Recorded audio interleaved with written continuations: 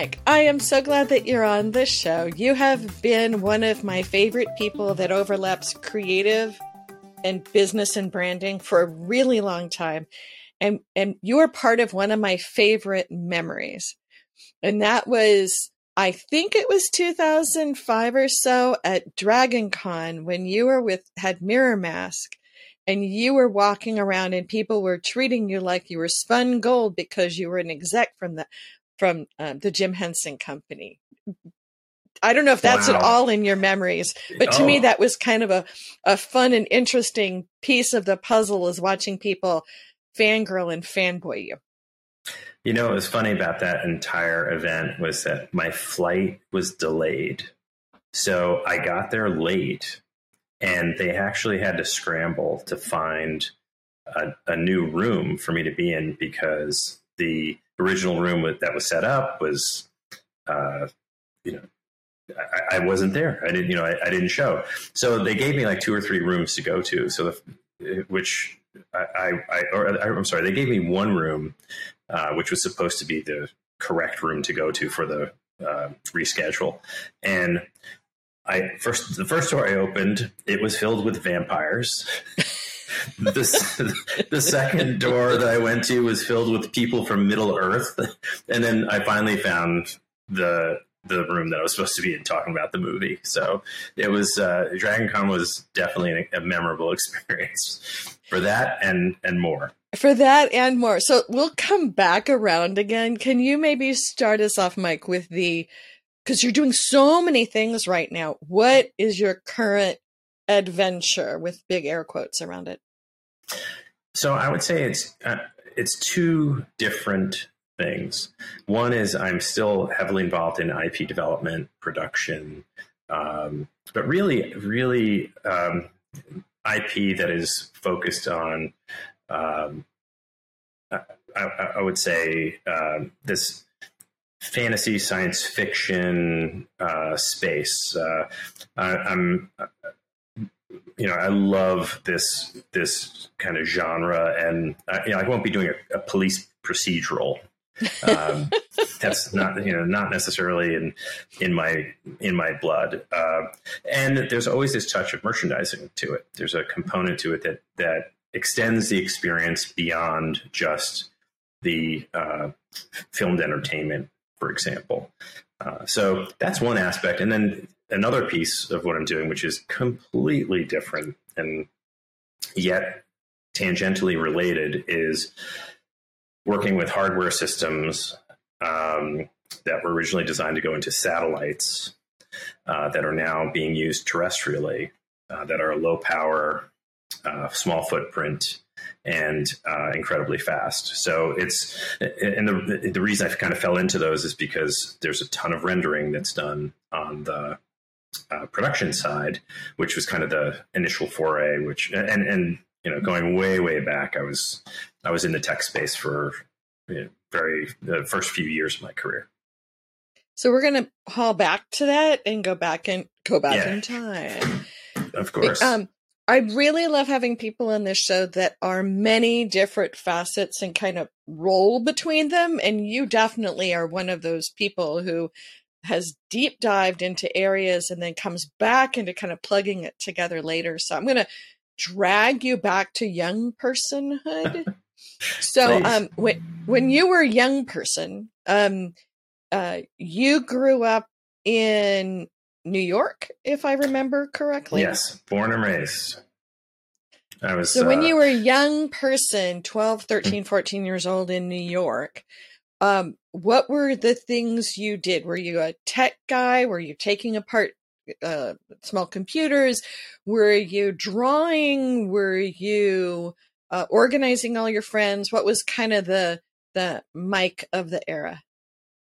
So I can probably peg it to when I was even younger, maybe like 7 or 8, where my neighbor's dad was a pharmacist, Joey Melchioni, who I haven't talked to him since I was probably 10. But he used to come home with stacks of comic books. And I would read them voraciously, love the artwork, love the storytelling, but it was like this magical thing that I had never really got involved with before. And it created just a love and appreciation for art, illustration, and storytelling. And that's what inspired me to start drawing. I wanted to draw for comics. And then as I started to get even more involved in drawing, I wanted to learn how to animate. So that was definitely a big influence. And my older sister was extremely talented. She still is extremely talented artist. But it's funny how the things that kind of inspire you as a kid stick with you your entire life. Or you keep wishing you went back to. You headed into that direction. But a lot of people go, well, I was drawing when I was 12. Why did I not go back to drawing? So your parents were supportive of you and your sister and any other siblings in being creative? Oh, absolutely. Your parents were cool with it? No. Not at all. My parents, it was funny. In high school, so 8th grade, actually, I was put into a high school drawing class, art class. But it wasn't a freshman in high school drawing class. I was with all the seniors for 4 years, had a portfolio, applied to all these great schools, art schools, and got in. But my parents, I was the first kid to go to college to get a 4-year degree in my family. When I graduated college, my dad graduated college. He went back to school to get his bachelor's degree. He's a retired general in the military, so very different path. My mom, I don't even know if she completed high school. So I was first kid to go through. So when my mom heard me say something about art or something art related, she had a coronary thinking, what happened to doctor or lawyer? It's something that is considered a profession. So it's not that they weren't supportive. They loved the art that I was doing. In fact, I would get these photos that were kind of half destroyed of old relatives. And my mom would ask me to try and recreate them as illustrations, or I'd do paintings, but it didn't work out. So I ended up going to getting a liberal arts degree from the State University of New York at Binghamton, because A, it was affordable, and B, it was the top rated state university in New York, and it wasn't an art school, unfortunately. So your parents were happy with liberal arts, but they weren't happy with art school? Well, because they viewed the liberal arts degree as a stepping stone to, because you need the undergraduate degree in order to go. Like I was poli-sci graphic design with a minor in illustration. That's what I ended up double majoring in. Go figure, right? Go draw political cartoons.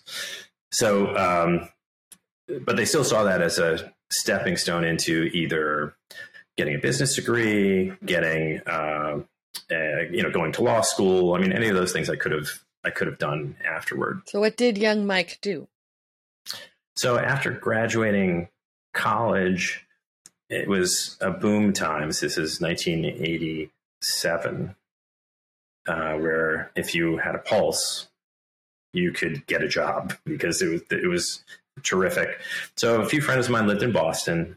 So I moved to Boston, gave myself 2 weeks to find a job and a place to live, and did.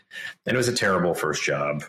I had worked summers for the Division of Military and Naval Affairs. My dad ended up being able to connect me up with a job because Albany, New York, which is where I went to high school, actually in a suburb of Schenectady, called Niskayuna. That's where the headquarters in Albany was for the Division of Military and Naval Affairs for the state. So they had civilian positions. They'd hire people on for the summer. And that helped me land my first job, working in believe it or not, for submarines, selling or sending highly classified communications from one thing to one place to the next, because I had a clearance from my first job. Needless to say, that the first person the person that hired me introduced me to my new boss. After a week, she sat down with me and she said, "We need to find you another job." And I said, "Why? Why is that?" She said, "You are going to be bored like you would not believe if you stay here. You need to go find something else, and I'm going to help you." And she was Darlene Quarles. She was phenomenal. So I ended up working in tech at a company called a tiny little company on the 128 belt, which was considered America's technology highway back in the day. That's when digital equipment was around, when lots of Boston-based technology companies were extremely prominent. And I ended up working for a little company that made software to replace typesetting machines. So these $100,000 typesetting machines, you could now run on this new cool thing called a personal computer. Now we're dating ourselves. This is a terrible conversation, Mike. I know. Sorry. Yeah. No, so it's all good. And it runs your software too. So were you drawing then? I mean, were you then going home and drawing or hanging out with people who were art people, or you were taking your creative self and working with this new personal computer? So it was a hard time for me, I have to say, because I was still drawing, but on the side.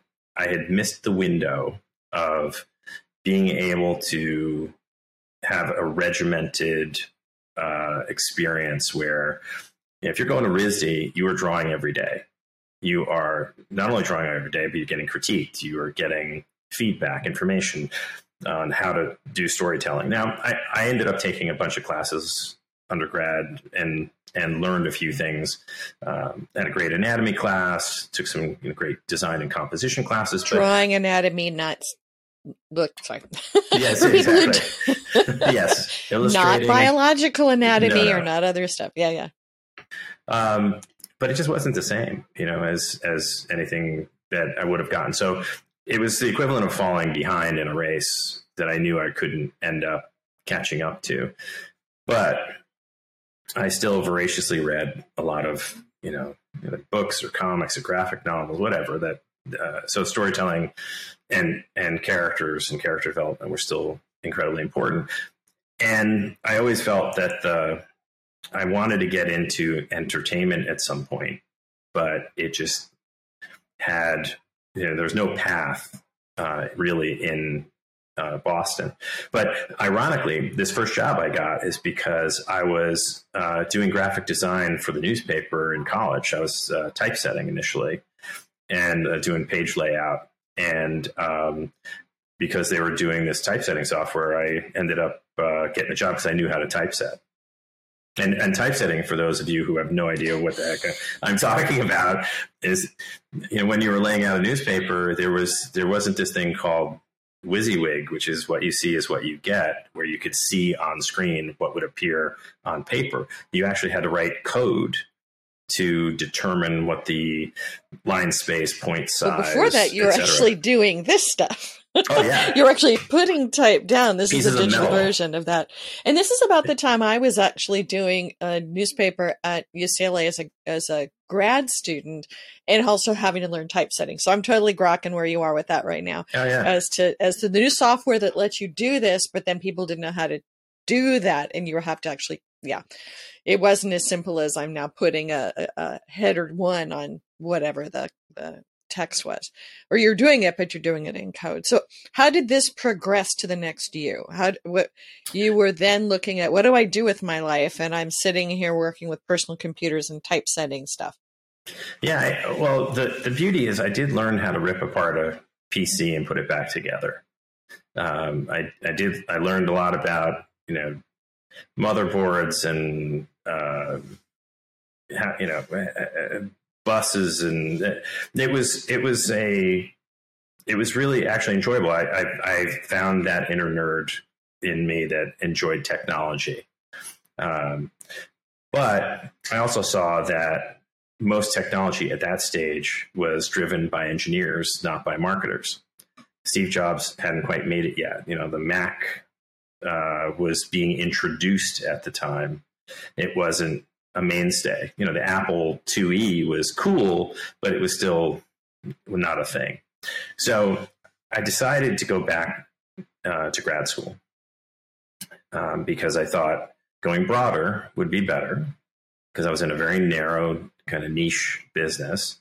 So I went back to Northeastern University. They have a MBA co-op program, because I also wanted to try a few other things outside of where I was, and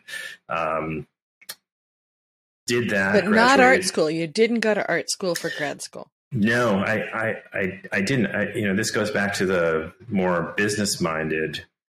The struggle within me has always been arts and creative versus the practicality of needing to eat. So I need shelter, food. Not that artists cannot make a living; they can make a tremendous living, but there's a lot of, I think, fear built into me by my folks that, hey, don't go down that path. There's challenges ahead. So from MBA, how did you end up at, I think, Kraft? What was the next journey step? Because that seems like, a great brand layer to put onto what then became a great lens for you. But how did you make that choice? So when I was at Northeastern, they have a couple of different. So there's a couple of different assignments that you go on, essentially. I truly and highly recommend a co-op education, because you go to school and then you work. And it's not like you work and take classes, but they assign you for 6 months to go work for a company. And because they have such great relationships with a number of different companies, it's not like, here, go make some coffee, kid, come back and we'll talk to you later. Like, we were doing spreadsheets specifically for trying to figure out how certain promotional programs were working in different parts of the country. So that aside, so I did something. I worked for StrideRite at one point, and that was terrible. I learned a lot about feet. I learned about that the West Coast has, on average, smaller feet than the East Coast. The East Coast feet are wider. I didn't know that. A lot of the Asian immigration into the West Coast has smaller feet versus Eastern Europe or Europeans coming in from the East Coast. It's fascinating stuff, but it wasn't for me. So I ended up working at General Foods, and this guy, Bill Shaw, who ran the marketing department, one of the things that he did on the interview, which I thought was fascinating, was his typical questions you get. And, but then he tore out 3 or 4 different ads and just put them on the table. And he just asked your opinion on each of them, what worked, what didn't, and why. So going back to my art background, understanding graphic design, understanding layout.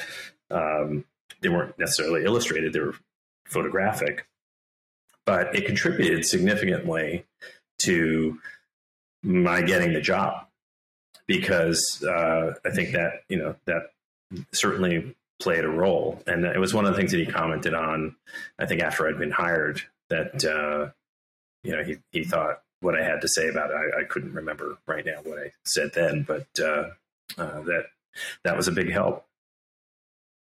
It's another I'm always a big fan of the layers that wrap back around and how they make you different than everyone coming in the door. And coming out of a program is that everyone actually comes out looking and smelling the same. So coming in with the different layers sometimes actually help you find that next thing coming, especially out of grad school. But, oh, look, an MBA, what makes you unique? So you then ended up working on the food side of life. Yeah. From the computer side of life to the food side of life. Yeah, it was Maxwell House Coffee. Then I started there. I started at Maxwell House. That's when I was doing the co-op. Then I ended up working at, they called it corporate, but essentially it was a group designed to take all these disparate groups, all these different siloed divisions. So we had Post cereals, we'd have Jell-O, we'd have, you name it. Entenmann's, one of my favorites. But so all of these would work. Our job was to get them to work together around specific events to drive additional revenue. And what was, fascinating, I think that's where I really learned about large company corporate politics and how things work, and how what's best for the company sometimes isn't necessarily reflected in how companies behave. In that, you always hear about the company isn't necessarily behaving in the best interest of the employee, but sometimes the company itself isn't acting the way it should for the best interest of the greater good. So you'd have, a tiny little division that would be a part of a event that would see incremental increase in their revenue of 20-30%, and the big guys like the coffee guys, it's 2-3%. So they're saying, why are we doing this? I don't want to do this anymore. So we would have to try and figure out how to wrangle everybody to get them to participate. We had a few successful campaigns there, but what I learned in the traditional consumer packaged goods business was extremely helpful in terms of discipline and understanding that small share points make a huge difference in your bottom line, understanding how the trade works, understanding consumer behavior. But I also looked at the track that I was on. It's 10 years before you start getting directly involved with commercials and advertising. And then you're trying to make cheese look sexy. so that people will embrace it. Cheese can be sexy, depends on what you're doing with the cheese. No, and I know people who've spent their whole careers at the major consumer packaged goods companies and have been happy as whatever. I'm not sure. I was going to say happy as clams. I'm not sure how happy clams are, but so you were looking for the next clam. I mean, you're looking for the next thing to do. How did you end up making the next shift? So there was this new thing called home entertainment that had come on board, turned into a multi-billion-dollar industry. And what a lot of entertainment companies were doing is they were leveraging relationships with consumer packaged goods companies to get the word out or to create promotional programs. So I ended up doing this deal with, I want to say it was Paramount. It's Forrest Gump and a few other movies. And this woman, Karen Starr, who I am forever indebted to, she was in I guess, promotions agent working for the studios. She and I had a connection. We put together a program, and then she called me a few weeks later. It was, successful. She called me a few weeks later. She says, there's this job at Universal Studios that you would be perfect for. And I said, yeah, I have no interest in moving to California because I don't know anybody out there. And, it's a long way away. And it's in, it's with the home entertainment division. I don't really know enough about what that is and how big of a business it is. So she said, well, just try it out. What harm can it'll fly you out? I said, okay, I'll go. So stupid me, I decide, well, I don't really think this is going to pan out for anything. So I'm just going to do it in a day. So I flew on a Sunday to California, interviewed. Monday, and then flew back that night, Monday, and was back at work on Tuesday. Wow. Oh, yeah. Dumb. I've never been to California before. I'm just going to fly overnight and come on out. I know. Well, what's funny is, so the first woman I met with was from Brooklyn. The second was from the Bronx. The third was from New Jersey. And the fourth was from San Diego, the outlier. So they made me feel really at home and comfortable. And there was a trend going on in entertainment because they did not have discipline. These were businesses that were growing rapidly. By the time I had left Universal, I was managing a business that was well over $700 million. And if you added in the rental portion of the business for Universal, we were like 1.2 billion. Just this division. It was a cash cow of taking existing assets and repurposing them and selling them and creating convenience, right? You didn't have to wait till the movie came to the theater once again, or you could go to Blockbuster, a thing of the past, and rent it. So I came back. I got a call. They offered me a job, and before you know it, I was. This is probably September, October, and I was on a plane to move New Year's Eve of 1994, and started January 2nd, 95. Now, were you a married person at this time? I was not. I was engaged. So I basically, that following March is when I was getting married. So I left. I did an executive entrance and exit for my wedding because I just flew back in March. I had no idea what was happening, or, I had some idea, but this is well before FaceTime video and being a part of any real decision making with a lot of communication. But yeah. But you were making a decision for your fiance to move across the country. She was working at Price Waterhouse. So we talked about mobile. It. Yeah. So she was like, you know what? I think I can get a transfer, and transferred out to the LA office, and it worked out just fine. Because making these decisions as a couple, because during this era, we moved from LA to New York, and then New York to LA, as we kept our couple whipsawing back and forth between. And that conversation, when you have dual careers, it's great that she was able to switch, but it's an interesting decision-making pathway of how is this working for the both of us pre-kids is always sort of an interesting lens what people will sometimes follow, and then that becomes an interesting journey path. So you ended up out in beautiful Los Angeles in the middle of the DVD boom. And then what pulled you then to the Jim Henson Company, or when and why? So I had been there for, I guess, coming on 5 years. There was a shakeup because Edgar Bronfman at Seagram's bought into Universal, and that was a disaster. It was a complete disaster. I don't know him personally, waved a couple of times, but I ended up, there was a big shuffle. There were a lot of people that ended up getting moved around. So the guy that was running our division went to international, and anyway, they brought in some new people. I didn't really care for them. They liked me, wanted me to stick around. I ended up getting a call from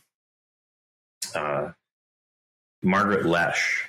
So I don't know if you know Margaret Lesh at all, but Margaret, she ran Fox Kids. She was kind of the person behind Fox Kids. She ended up going to the Jim Henson Company, and she was like, wow, love to have you here. So I went, interviewed, liked the people, ended up accepting the job. So I accepted the job in November. I was still under contract with Universal. And I told them, I said, look, I'd like to get out of this. I got, X amount of time left. And so they finally let me out of my contract. 2 weeks before I was starting, this is in February the following year, right? November to February. Chris McGurk, who was the head of, he was like as high as you got at Universal, calls me, says, I hear you're planning on leaving. And I said, yeah, my last day is Friday. He's like, well, don't do anything rash. I said, Chris, I quit in November. This is a little bit of a lead time, man. This is much more lead time than anybody else gives. This is not rash. So anyway, long story short, I said, my phone number still works if you want to call me. And I ended up, I left and started the job at Henson. And Universal pursued me afterward. 2-3 months, they blew up that group again, put another guy in charge, and then, can you come to lunch? I'd like to talk to you. We're interested in bringing you back on. We want to bring you back on board, and we have a whole thing planned. But I couldn't see myself doing it not because I was prescient, knowing that the home entertainment business would eventually collapse with the expansion of SVODs and digital distribution, but mostly because I shouldn't say that. I had a little bit of that because... About what year was this? So this is around 99, 2000. Mm-hmm. So, and I would say I did see a little bit of it because there was a huge incremental difference from VHS to DVD, right? It's, you're not rewinding, you're, all kinds of crazy stuff. You don't have to be kind anymore and rewind. Well, and the cost structure was totally different. So you ended up with a packaged good with a cost of goods sold of almost nothing and no need for recording, tape recording time and everything else. That you're stamping pieces of plastic, right? Yeah. And, but Blu-ray was introduced. So we were kind of looking at the Blu-ray technology, and I'm looking at Blu-ray technology and I'm saying, there is no way anybody is going to be interested in replacing their entire library for Blu-ray. It's good enough. I saw the movie. I consumed it. I'm done. Just, again, part of the reason why I was people wanted me to come in to the entertainment side is because really it's a consumer packaged good. That's what we were dealing with. It was just a different widget as opposed to a box of cereal. It was a DVD or a VHS cassette. So we're still dealing with Walmart, Kmart, Target at the time. All those, and even more so because they were bigger and bigger part of the business as it was moving from rental to purchase. Yeah. So Henson was interesting, when I got there, because it was still a studio, but a much, much smaller version. And there were things that I really had to get used to, like not having the support to be able to do some basic things. But, it was a cool, we were at Raleigh Studios, right across from Paramount. And I really liked the lot that we were on. There were some cool buildings. Well, it's the old A&M lot and the old Charlie Chaplin lot. I mean, it's that cool space that has had so much history. Well, actually, where I started was before that. So before that, you were down. Sorry, I wasn't even thinking the Raleigh lot, the lot that is across from Paramount on Melrose, and yeah. Yes. We eventually moved to the A&M Records, old A&M Records space, and that place is beautiful. I think the Hensons are incredibly good at real estate. that is one of the things that they're really, really good at. But and I had contemplated, I'd really wrestled with going back as a potential opportunity back to Universal, because getting those jobs at big studios and sticking with them for a long period of time is it's not they're not easy to get. And they're hard to hold on to. So anyway, I ended up working at Henson. Was running their home entertainment division, and eventually over subsequent years, ran their consumer products business as well. But so this is about the time I met you, and I'm going to sort of move the conversation a bit because you've had such a great history, and it to me. Sorry, I don't mean to be. No, sorry at all. I remember at one point in time we were talking, and we walked out to your car, and you showed me in the back of your car the toys that you were building and the game. So even despite you being big corporate guy and then small corporate guy, you're being creative guy. So you already were having these things that you were tinkering with in the background of board games, right? That you were in board games, and you had some kind of a toy that turned into a game, and you were being Mr. Creative and having that. Can you tell that story and then tell where you got to? Because I think you seem to go on a journey of working with various people's brands and helping brand monetize them, but not necessarily with a big shop. Can you sort of talk about how you've balanced the creative you and then the other people's brands you? Sure. I've always, it's funny, when I've worked at, whether it was Universal or Henson or any of these places, when I was in a position where I was assigned different things, I was always assigned the tough brands to figure out how to do something with them. So, when I was at Universal, they were doing, remember the television series Hercules and Xena? Xena Warrior Princess. Xena Warrior Princess and Hercules, and Kevin Sorbo. So we did an animated series that was more anime style, but trying to figure out how to make that was a challenge. It was, when I was at Henson, trying to figure out what to do with Labyrinth and Dark Crystal as legacy properties after this is like a total separate podcast about just that, the sale of Henson to EMTV and the buyback, and then the meetings with Eisner and with Iger and selling the Muppets, and whole fascinating story. But can you talk about those? Because we're glad to come back and talk about some of this stuff. And part of it, of course, this will live out on its own. Yeah, right. So whether you want to tell some of these stories in a public setting or not, but you lived through really interesting times of all this. Yeah, no, it was great, and chaos breeds opportunity. So the idea that there were things that were being produced, or I should say, there were brands that maybe lay fallow that we need to figure out what to do with them to create more interest. You think about the Muppets as a property came out in the 70s, and by the time, the year 2000 rolls around, I mean, it's a long time. So I created an artificial event, the 25th anniversary of the Muppets, and did all kinds of things. I mean, crazy stuff, like 9 different cars that were all decked out with different characters in a NASCAR race in Chicago. So there was like the race within the race, right? Will the Piggy car beat the Pepe car versus the Fozzie car? Kind of like the marbles thing now. Do you follow the marbles races?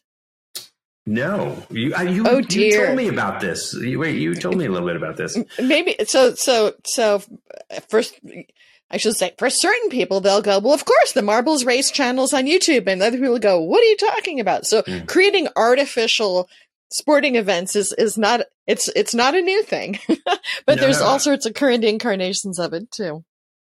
Well, I also put together the first live Muppet show.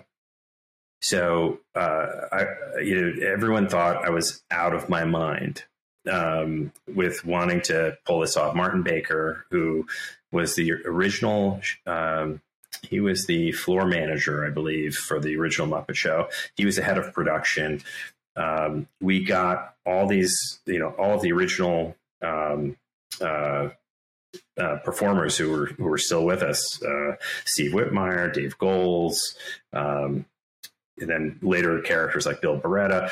And we put on a live Muppet show.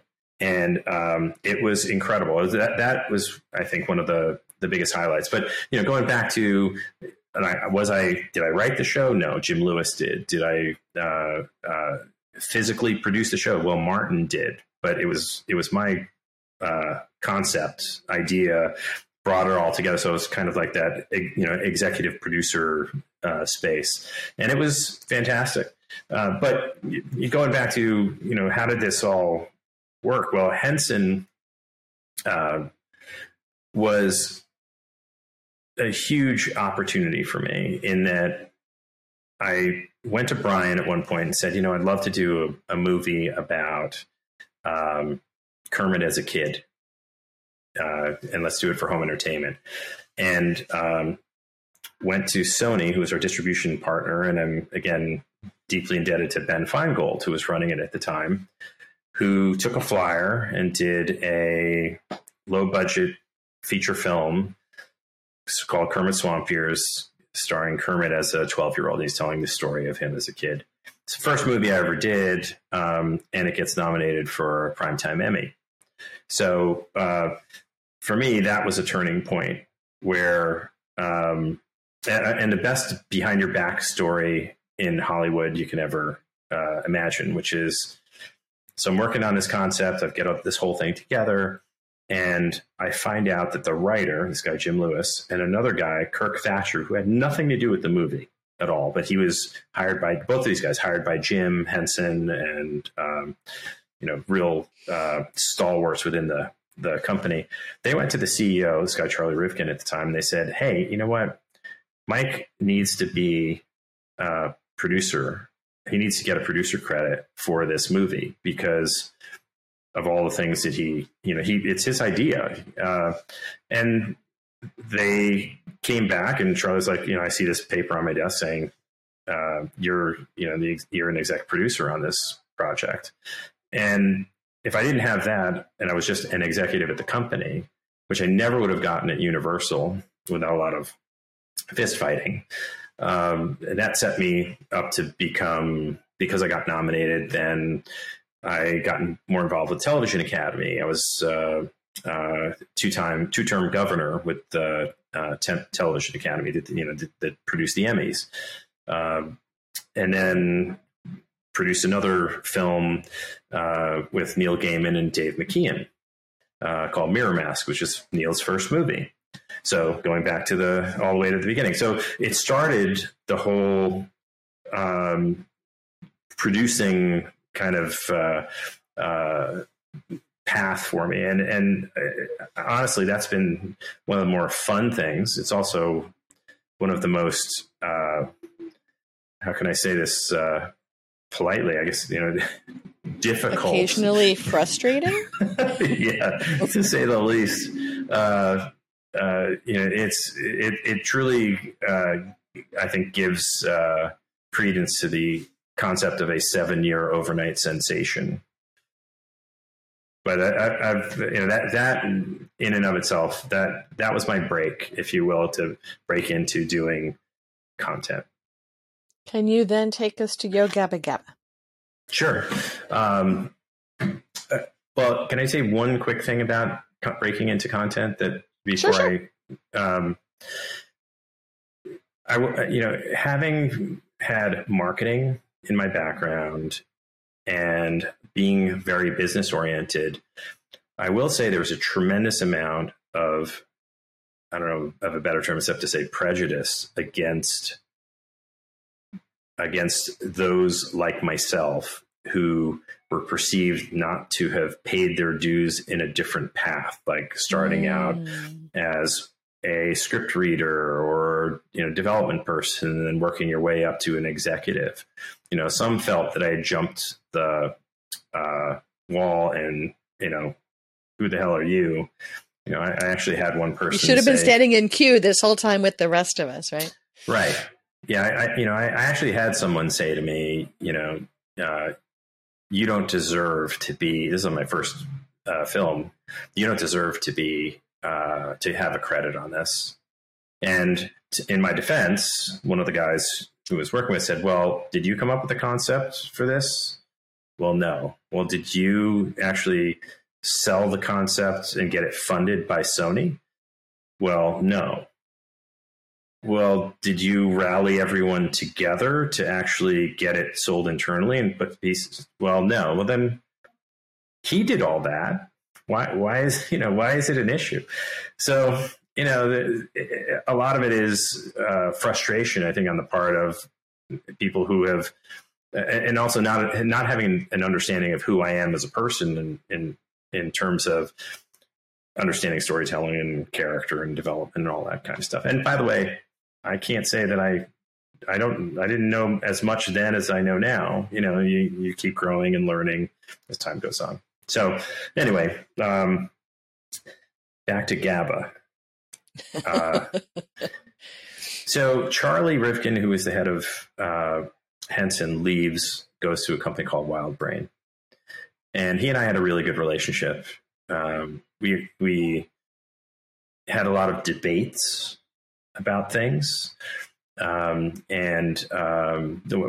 at Henson, he was very concerned about taking certain brands and putting them with certain characters and whether they would denigrate. And it proved out that I was right and that we had tremendous success. We ended up doing MasterCard, Super Bowl commercials, all kinds of crazy stuff.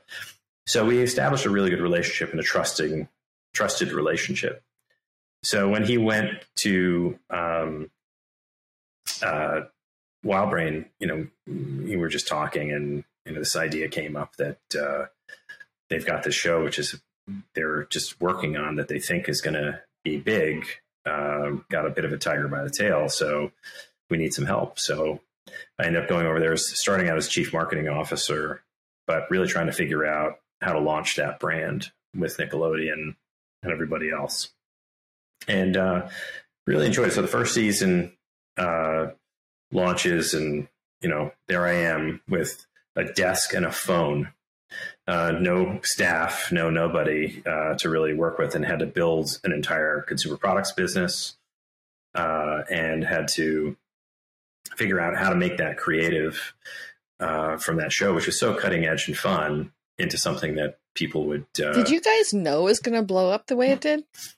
We had some inklings, and so what we initially did was we took some of the characters and did high-end vinyl toys through Kid Robot. We had a relationship with Kid Robot. The RVC company owned Kid Robot as well as WildBrain, so we owned them, and could. So we tried that, and they sold out within a heartbeat. And then we did some hoodies, sold out right away. So we knew that there was a particular thing that was happening with that show that resonated not just with kids, but with adults as well. And it was a similar experience that I had on Bear in the Big Blue House. I'd worked on that show. And I love that show. Such a great show. But Let's take it upstairs. Sorry. Oh, yeah. My favorite anecdote about Bear is I was at FAO Schwartz back when it was next to the Apple store, the big, beautiful store. Bear is doing an appearance, and Bear is intimidating. Like when you think about it, they've got a kid who's maybe big blue stuffed bear. Yeah. Blue, right? Blue? 3 feet tall. No, his nose is blue. But, Noel, the character, he's got his arm up in the air. That thing is 8 foot tall. But he can bring it all the way down to a kid who's 5 or 6. And there was a kid in line, and I said, "Do you want to meet Bear?" And the line was going around the store, and I'm trying to push him along. And he says, "No." I said, parents wanted to kill him, because they waited for like an hour. And he said, "No, I don't need to meet him." And I said, "Why not?" He said, "Well, because he knows me already." I said, How does he know you already? He said, "Well, he sniffs me at the beginning of every show." So the beauty of that show is when the show opens, Bear's nose comes right up to camera and sniffs and says, "Oh, hi, it's you." And very fourth wall breaking, right there in your face. Yeah, and And I think GABA has that same kind of connection with parents and kids, because they'd watch their kids go crazy over things that were happening. And frankly, the other component was there were bits that were put up on YouTube, like "Don't Bite Your Friends" or "There's a Party in My Tummy," which were brilliant songs created that ended up delivering a huge audience. So I think those two things were big components. So listening to your story, and I would actually love to have you back, because I think we can go into a lot more detail on some of this great stuff, and I want to continue us on the journey. But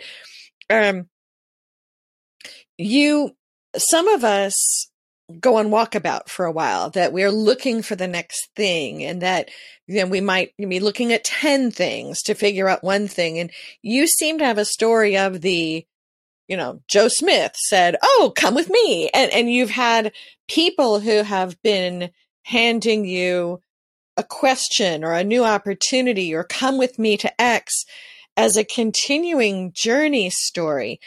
Is that how you see it, or did you look at many different things to then say, "I will go with you"? Well, yeah, I leave out all of the no thanks. It doesn't quite work. During the .com bubble, there were plenty of places to go leap to that I respectfully declined. So yes, it was, I can't say that I had this sniper approach to, I want to do this particular job at this particular company, and that is all I'd stand for. I think that's a recipe for disaster if you're that narrow, unless you are, you want to be a neurosurgeon and you're working your way toward that narrow path. In entertainment, opportunity definitely, you have to be prepared for, that whole luck is, it's a combination of skill, connections, luck, lots of different elements. Perspiration, but luck is a big part of it. Yeah. Yes. Perspiration and perseverance. So yes, but it all stems from conversations where, did I surreptitiously create that idea in a third party that they should bring me on, or were they coming with the intent of saying we should partner and collaborate, and I'd love to have, how can we work together? I don't know, which came first, but that has been, you're right, it has been a pattern that has followed me throughout my career. So then given that lens, how did you birth Atomic Toy Box? So it all started because back in the day, this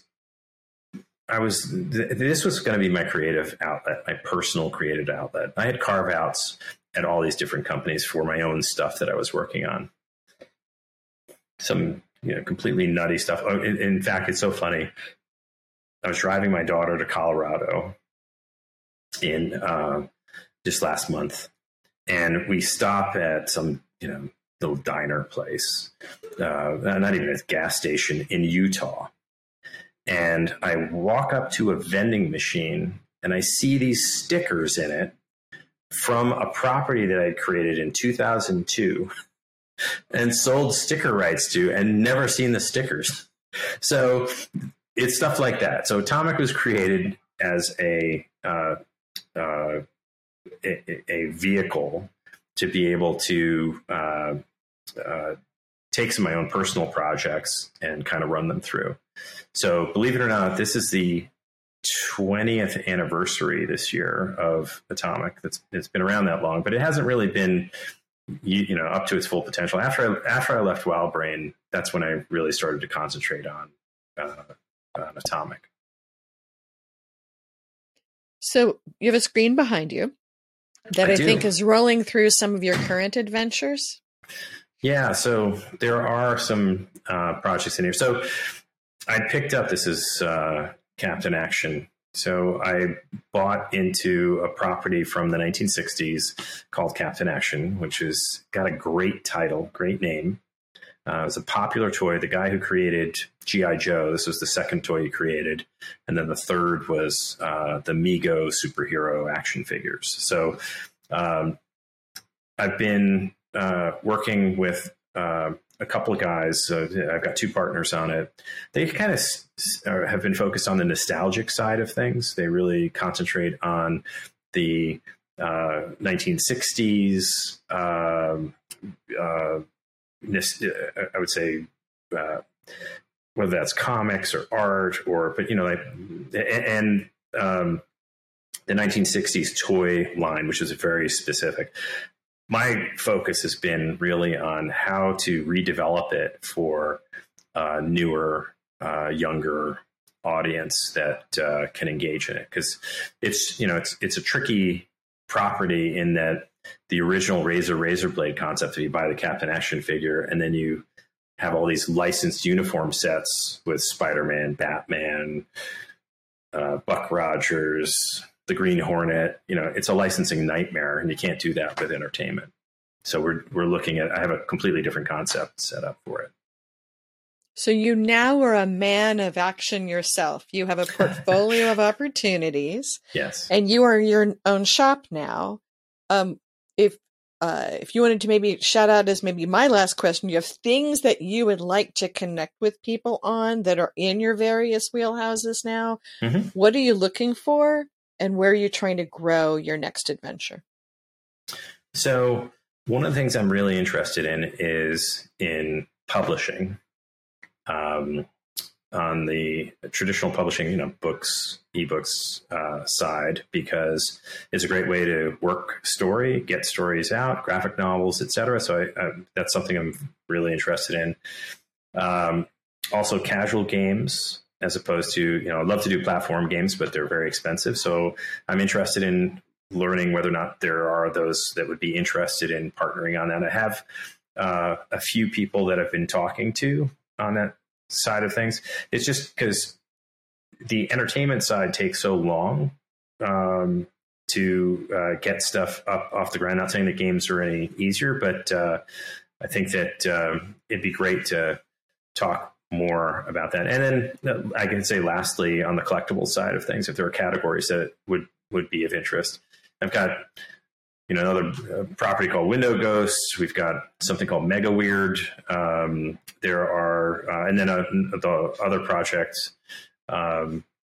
which is called Wicked Creatures, which was developed with a good friend Ed Eith, who worked for Spielberg for years. I've got some input from my good friend Chris Wallace, who created the Gremlins. And won an Oscar for The Fly. So, those guys have been, instrumental in getting that together. Well, we have talked over many, many things. What have we not talked about that you'd want to mention as we wrap up? I would say that, the one thing that I've found in my lifetime, career, whatever you want to call it, these days, is that you don't always realize the moment when someone's influence has had an impact until sometimes after the fact. It sometimes takes years to realize that there was a nexus point or a point at which your life really diverged. And if it wasn't for, sometimes it's a single person, sometimes it's a group of people. But I was thinking, like, how do you go back and thank them for their willingness to give you a chance or take a shot or do whatever? But have you gone back to thank them?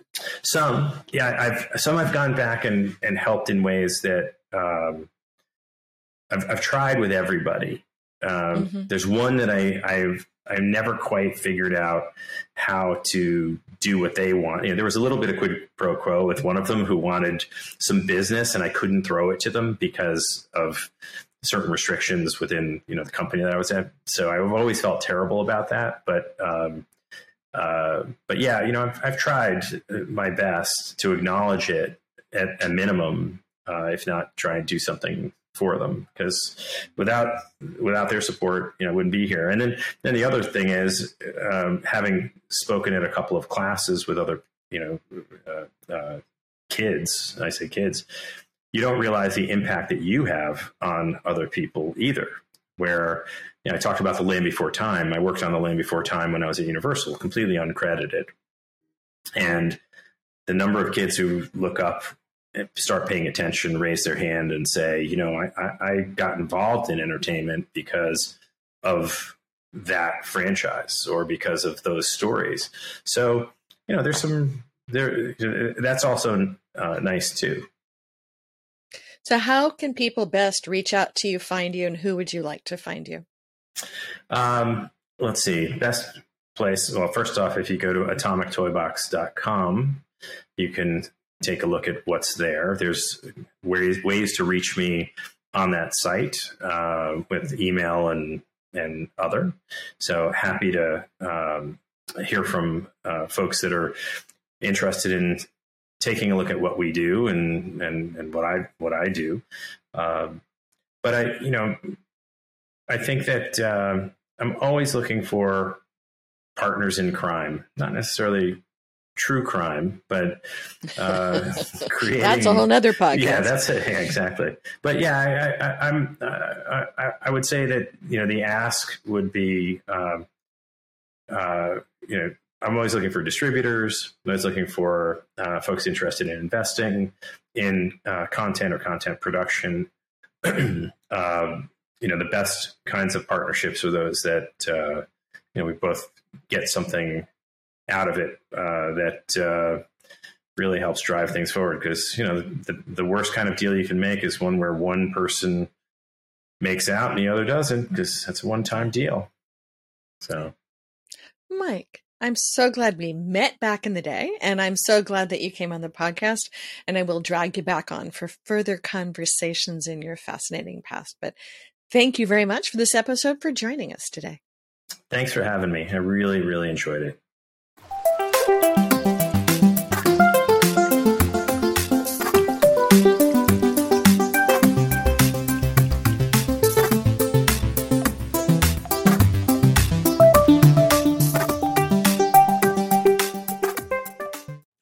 Thanks for listening to Creative Innovators. We are expanding our footprint, so we invite you to go to creativeinnovatorspodcast.com and find us on Substack, where we are creating a new matrix of our past shows that you can find them more easily and find them along with the career adventure guide content, where you can take your own career and use some of the tools in the setup to both be inspired by past episodes of Creative Innovators, as well as become a bigger and better creative innovator yourself. We're also launching in a couple of other platforms this year, so stay tuned and join our lists and find out where else you can find and combine with Creative Innovators in 2024.